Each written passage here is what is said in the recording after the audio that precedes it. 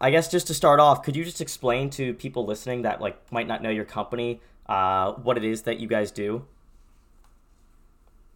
Okay, we are a technology company. We produce sustainable products for crop nutrition. One of the components of those products for crop nutrition is potash. Potash became a hot topic in the press recently because most of its supply is controlled by two countries, one country being Russia and the other one being Belarus. So all of a sudden, the market lost a significant component of its supply. As a result, prices went up and everyone started looking for alternatives and how to address security of supply issues. So that has triggered a lot of interest towards Verde Agritech and what we're doing. Yeah, and I guess just to follow up, I guess a bit on the company mission stuff. I saw like within one of your disclaimers in a recent presentation, they're specifically saying that we're not good enough for you to invest in if you're looking for a traditional potash company. I guess could you explain what you mean by that, and I guess how you're Sure. differentiating? Sure. So a traditional potash company is essentially a mining company selling a commodity to a distributor who will then sell it, beneficiate it somehow, and sell it to farmers. We're very different for at least three reasons. The first reason is we sell it directly to farmers. So we have over 2,000 farmers in the United States. We have over 2,000, another 2,000 farmers as customers in Brazil, and we're fully integrated in that regards. The second difference we have to a conventional potash company or to a conventional potash miner is that our product is sustainable. Not just the product, but how we process the technology and how we mine the ore. So it's very all truly sustainable. So whereas conventional potash is a salt and is half potash and half chloride, half salinity. With our technology, we can eliminate the need for salinity. We can eliminate the need to apply and spread chloride to our soils. So there are a number of agronomic and environmental benefits as a result of that. And the other reason, and the final reason why we're different from conventional potash companies, because we're essentially all about technology in terms of how we develop the product and in terms of how we market it and in terms of how we have different technologies we keep developing and we keep applying for new patents and how it's all onboarded onto our product. I like to think about our product as an iPhone that we keep upgrading without the need to keep increasing costs, increasing price to customers as a result of the new technologies. But we keep developing that and we keep making the product better and better. Yeah, that's really great. And I just want to, I guess, kind of touch an extra bit on the tech before going back, I guess, to the competitive landscape. You mentioned a lot of technology stuff, and your company has a lot of R&D investments, whether it's through Cambridge Tech, 3D Alliance, MicroS, so on. So I guess what underlying advances technologically within those has the company made in regards to mining extraction and sustainability, while continuing to remain capital light? 'Cause that's kind of been a standout feature of the company is not having extreme capital intensity to date. Or each one of those technologies you mentioned does something different. So, for example, Cambridge Tech is something we developed in partnership with Cambridge University, and it allows us to produce a gradual release fertilizer. A problem you have with conventional fertilizers is that it's 100% soluble in water. So you end up losing a lot of nutrients before crops need the nutrients, or in some cases, crops end up absorbing more nutrients than they actually need, leading to some other physiological problems to crops. Because of this gradual release technology, we essentially allow crops to uptake nutrients as their growth or as the natural growth cycle progresses, which results in better efficiency overall. The micro-S technology is a very interesting one. It allows us to convert residue elemental sulfur, which is usually produced by oil refineries as a residue.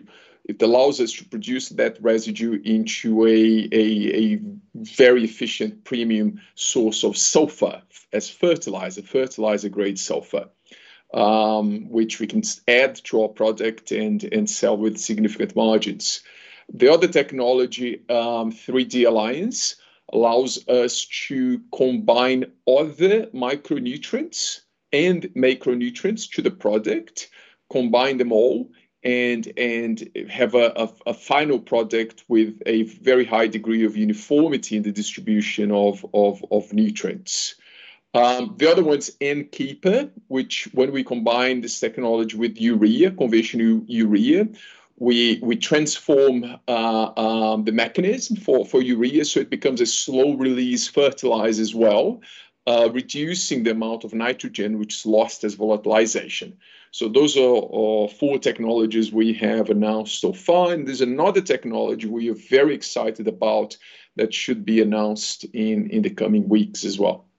Yeah, I'm really excited to hear about that one. And I guess back to competition. I guess 2-pronged. The first would be international competition, because right now I think it's about 90% of Brazil's potash is imported. So how's kind of the go-to-market strategy to displace the existing competitors that are just bringing in international potash to the market right now? Well, we approach farmers, and you need to bear in mind farmers are very conservative and they became very wealthy by using conventional potash. So we will approach them and start the conversation by clarifying that when they switch from conventional potash to our advanced product, we will not be increasing their costs. If they paid $1 million for their total potash requirement, they will keep spending $1 million when they switch to our technology. With that established, we go on and explain all the benefits we will offer and how those benefits will come for free and why they're so relevant in comparison to conventional potash. So we will explain about the problems you have with salinity in the soil, the importance of soil microorganisms, and how chloride is a problem. We will talk about the other nutrients farmers will get for free, like silicon, manganese, magnesium. We will talk about how they can optimize their harvest and their planting process by using a gradual release fertilizer versus a immediately release fertilizer, a water soluble fertilizer. So and then highlight how all of those benefits come for free. And we originally, when we begun, we would, after a lot of effort, we would be able to convince a farmer to try perhaps, like in 1 acre in a small portion of their farm. And then over the years, those farmers kept increasing gradually, kept talking to their neighbors about the benefit, and the market grew from there. So nowadays, we already have farmers who approach us, and because they know of some of their neighbors or other farmers who are already using it in their whole farm, they're already coming and switching straight away to our product. And I guess I'll follow up more on the domestic side as well. Your company's ramping its production capacity in tons per year. There are already other players, I guess, that are larger, more capitalized within Brazil. I guess Mosaic's one of them, but their production for at least potash in particular is 500,000 tons per year about. How are you going about, making it seem like you guys are better off versus these players that might have more ability to spend money at the moment? Well, it's not easy, and we don't win every time. But farmers it's true they're very conservative, but it's equally true they're open to try different technologies. So we find those, and of course those are usually the early adopters, and then the laggards come afterwards after seeing those early adopters gloat about the benefits they're getting by replacing to KCl. So essentially, that's how the process evolves. And I guess I wanted to move on to, I guess capacity and I guess expansion plans, but really quickly as well. Is there any margin benefits or cost savings that you get from producing domestically and, transporting domestically versus having to import? Is that a place where either customers or the company can realize cost savings? Well, for the company, for us, it's absolutely far cheaper to produce it and sell it next door, literally, and in the adjacent area, which represents, you know, the some of the world's most fertile operations. Um, so it's a benefit being a domestic producer. But when it comes to selling the product, we sell the product for the same cost to the farmer as imported fertilizers, as imported potash. So essentially, we capture those gains and those margins. Yeah. I guess does the farmer in this case benefit from, I guess, better yield and better health of the soil, basically? So they're basically more profitable. Is that what I'm kind of hearing, basically? We've seen this happening. Um, there's some studies that provide the science why this happens, but when we market the product, this isn't how we approach farmers, because the problem of trying to convince the problem some companies have is trying to charge farmers more than they currently spend with the promise of better yields. And farmers have very little patience for that sort of approach. Yeah. Thank you. And I guess moving on to, I guess, capacity of production, you guys are still in a pretty big ramp up phase. You're expanding plant two. You're building on to plant three. I know it's going to bring capacity up a lot. But I guess some of the questions I had were, what's the current plans to, I guess, fully finance the capex to complete these expansions right now? It's accumulated cash flow and some debt. So there's no plan to raise new equity ever, I hope. I'm sure shareholders will be happy to hear that. There was one call a while ago when I actually declared independency from capital markets, from equity capital markets. Yeah, how does it feel to get to that point, I guess? Because, the company's been around for a long time to actually get this stuff up and running. So how do you make the transition from having to, I guess, rely a bit more on the equity market for financing to now generating revenue and profits and not really having to focus on it the same way? We're usually so busy that there's little time to think about that kind of stuff. That might cross your mind, but at the same time, something else you need to address is just as fast as jumping into your mind. So that's Yeah. that's how it works in practice. Yeah. And I guess just on the expansion plan stuff, how much of the market share do you think you'll be able to capture within Brazil's domestic market? I know you said once plant three is fully up and running, plant two's expansion is done, I think it's 16% of potential supply at full capacity. But, how long do you think it might take to ramp up to that point, and how much do you think is reasonable to capture? I don't know. We'll keep working towards reaching that market share as fast as possible.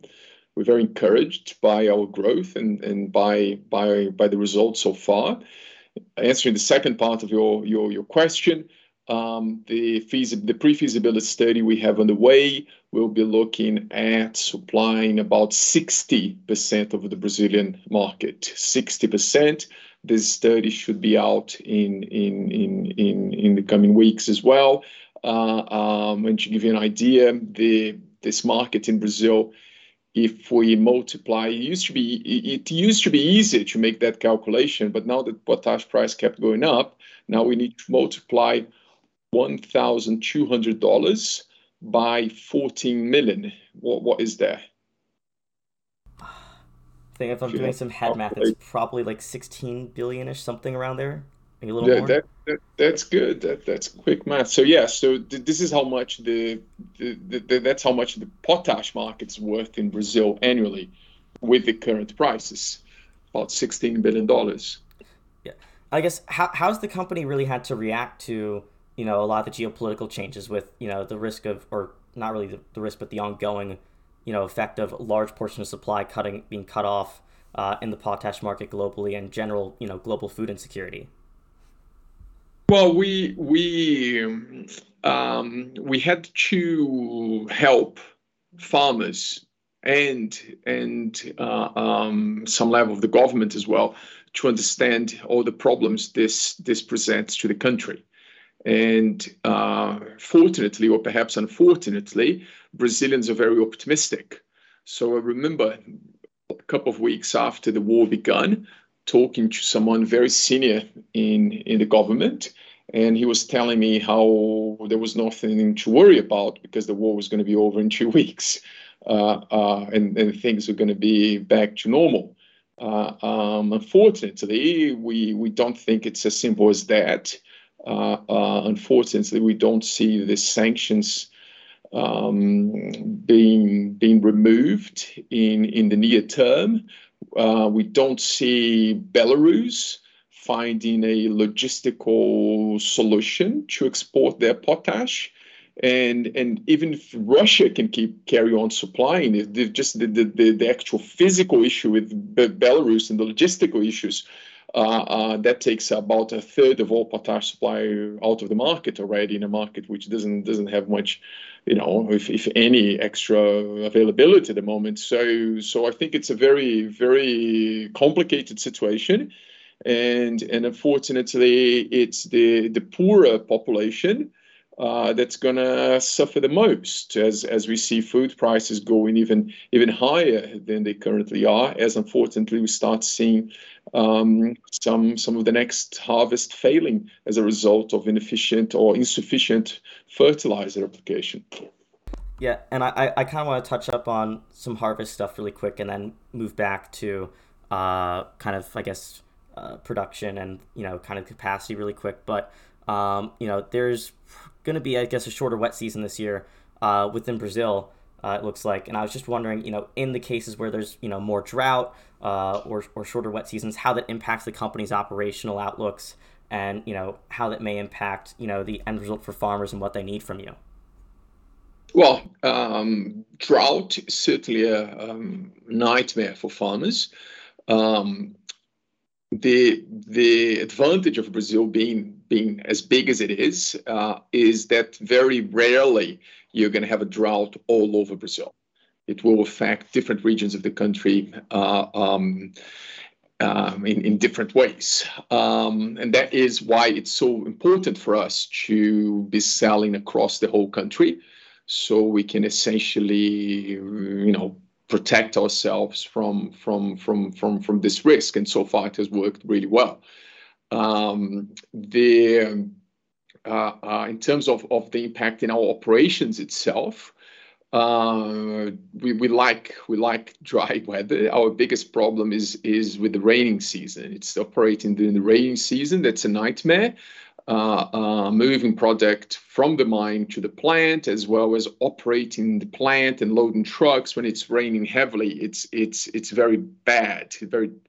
And unfortunately, this year we had some of the worst raining season for decades in the region. Like in one day, we had over 400 millimeters of rain, which is a lot in a matter of hours. But in spite of that, we've been able to operate throughout Q1, and I'd like to believe investors will be happy with our Q1 results, which should be announced in the next couple of weeks.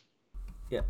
I'm excited to see the results come out. I love just, reading through the press releases, seeing kind of the updates and stuff. But, I mean, you touched on how rain is, when it's heavy, at least it's for operation of 400 millimeters. That's almost up to my waist a little bit. So, it's definitely a problem. But could you touch on potentially, some of the other operational issues that you've seen be like most persistent when you're running to getting these mines up and running and expanding them out, and how the companies really work to address them over time? I didn't hear the first part of the question. Sorry. Just what are I guess some of the operational challenges that you've run into trying to run this mine, and I guess how the companies work to address these problems as they've popped up over time. Yeah, I think the biggest problem has been rain operating during the rain season. So 2022 will, I think when the results are out, will be a big change in terms of how we've improved operations from when we began. I remember right from the beginning when we conceived the operations, we were planning to shut down the plant from November all the way up till March. That was part of our original plan, that there wouldn't be any production during the rain season. We would have to stockpile everything before. But over the years, we've been able to find ways to operate and deal with the rain, and hopefully it will get better from here. Is there anything the company can do specifically to kind of, I guess, fight against the rain? Is there certain installations or construction plans the company can do to really make it easier for those months of the year? Yes, but it's all expensive. It's all a trade-off between capex and the rest, isn't it? So when we began, it was such a tiny plant and just a single line. We could only get funds to build it because the last minute the bank that was lending us funds asked me to sign off as a guarantor for the operation. Otherwise, they wouldn't even lend us money, and so that's how it began with trying to make as many trade-offs on capex as possible. Right now, we now have enough capital, so we invested in extending sheds. We've invested in better, more efficient loading process. We've invested in even paving the ground, sealing some of the ground, which in the previous years just turned into a mud bath to operate. I remember there was one time we brought some of our directors to visit, and one of the directors got there and he was very excited and decided to go walking on the plant, only to kind of like get mud up to his waist by walking not so it has changed a lot from when we began 5 years ago, the operations.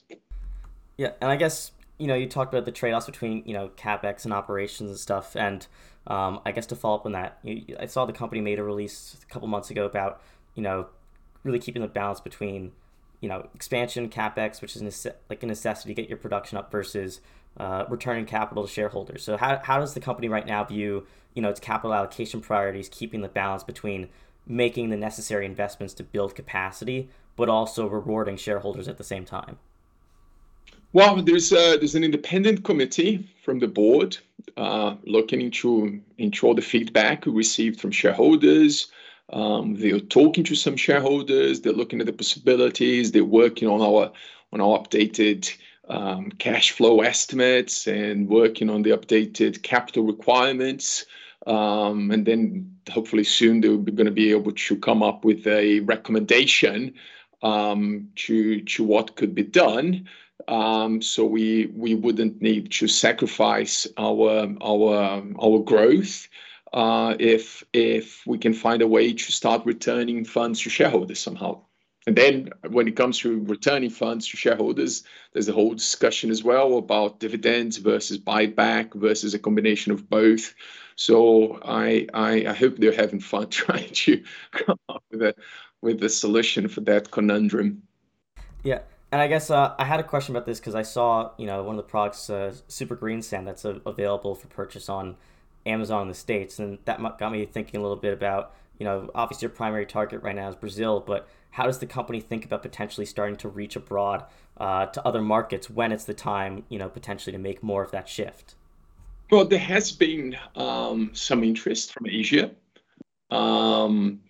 We've exported a small amount to China. We've exported a small amount to India.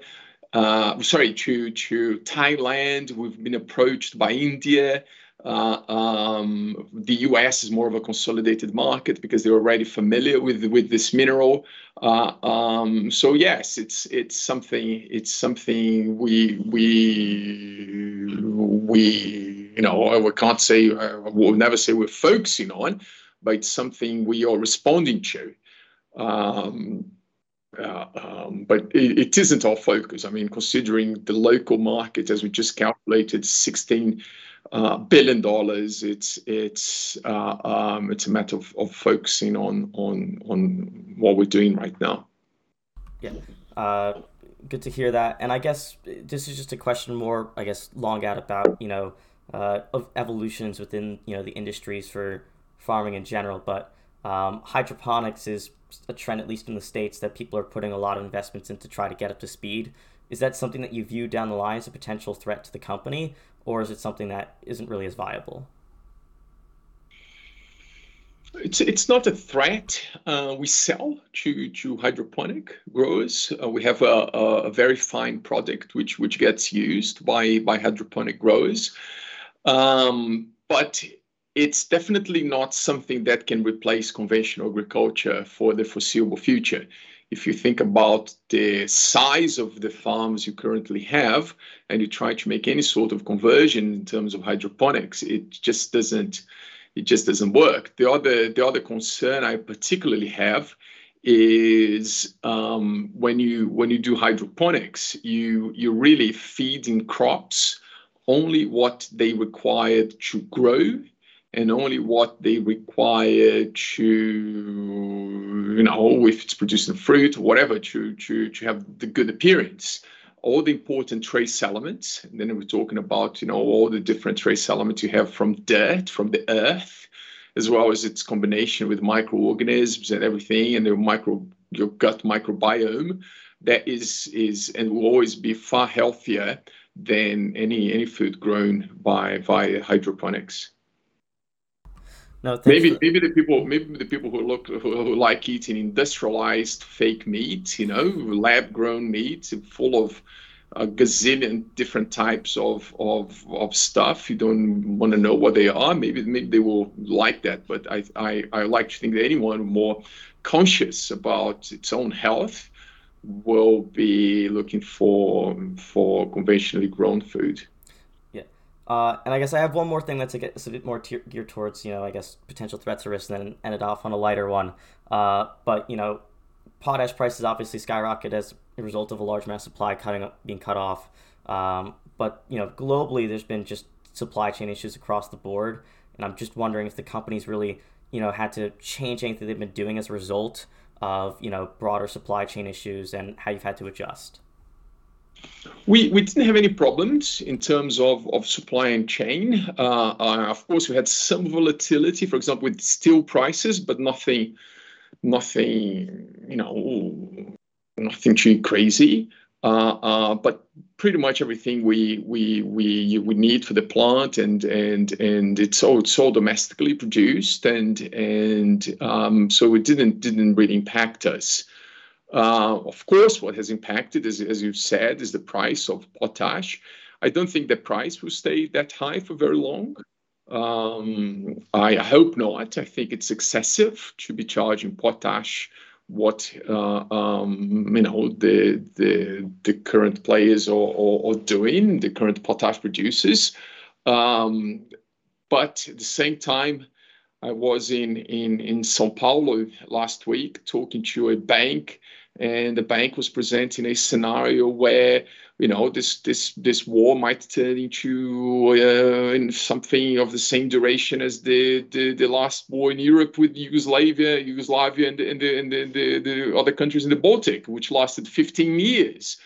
So it's a bit crazy to think about this situation lasting a few years rather than a few months, and very unfortunately, if it does carry on for longer, it's unavoidable to have very high potash prices for the foreseeable future. Not only because of Russia, because I think Russia alone will find ways to start exporting product from its own mines. But I think the biggest problem comes from Belarus, which got cut out from the market because of the, they can't move product via Lithuania anymore. They can't move product via Ukraine anymore. And I don't think they will be able to in the foreseeable future. And then going through Russia is not only extremely expensive, but people question whether there is available infrastructure to be moving 13 million tons of product up to some ports in Russia. So it's all very, very complicated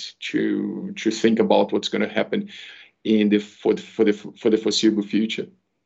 Yeah, it definitely is. And I guess just to end it on a lighter note, it's just kind of a fun thought experiment one, but I guess assuming some random hypothetical that 3 years from today your company is bought out, what component of Verde do you think would have the greatest value change or delta between now and then, if that were to happen? That's a good question. You should ask me that question in a few weeks. It'd be easy to talk about it. Yeah, I guess I'll have to circle back then and find out. Yeah. Very good. Yeah, I guess that's all I have today. Really, thank you again for coming out and making the time to talk.